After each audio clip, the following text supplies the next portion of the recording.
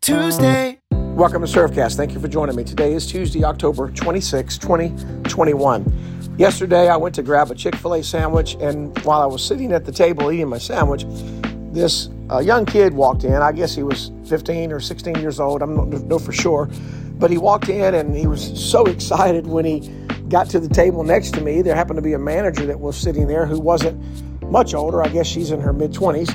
And when they saw each other, it was like, hey, I've been missing you. It's great to see you.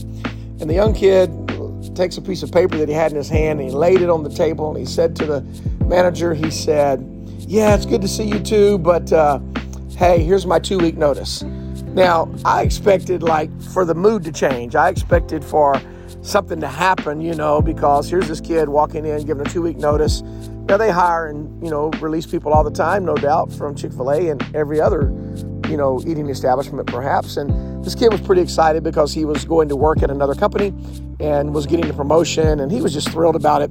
And the manager, man, she was so focused on her employee more than she was on the fact that he was getting ready to work out a 2-week notice. She began to congratulate him and tell him, hey, that's a great idea. Great job opportunity for you. I'm so happy for you. I'm so proud for you. I watched this kid make his rounds in that restaurant. Person after person after person. Nobody was mad. Nobody was pushing him away. Nobody said, you loser, what are you doing? Why are you quitting us? We really need you. No, everybody was celebrating this kid. Hey, listen, guys, there's a culture about care.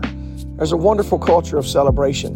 Why don't you take a minute, find those people around you, and celebrate with them? It doesn't really matter if they're working with you or for you or somebody else. Celebrate them.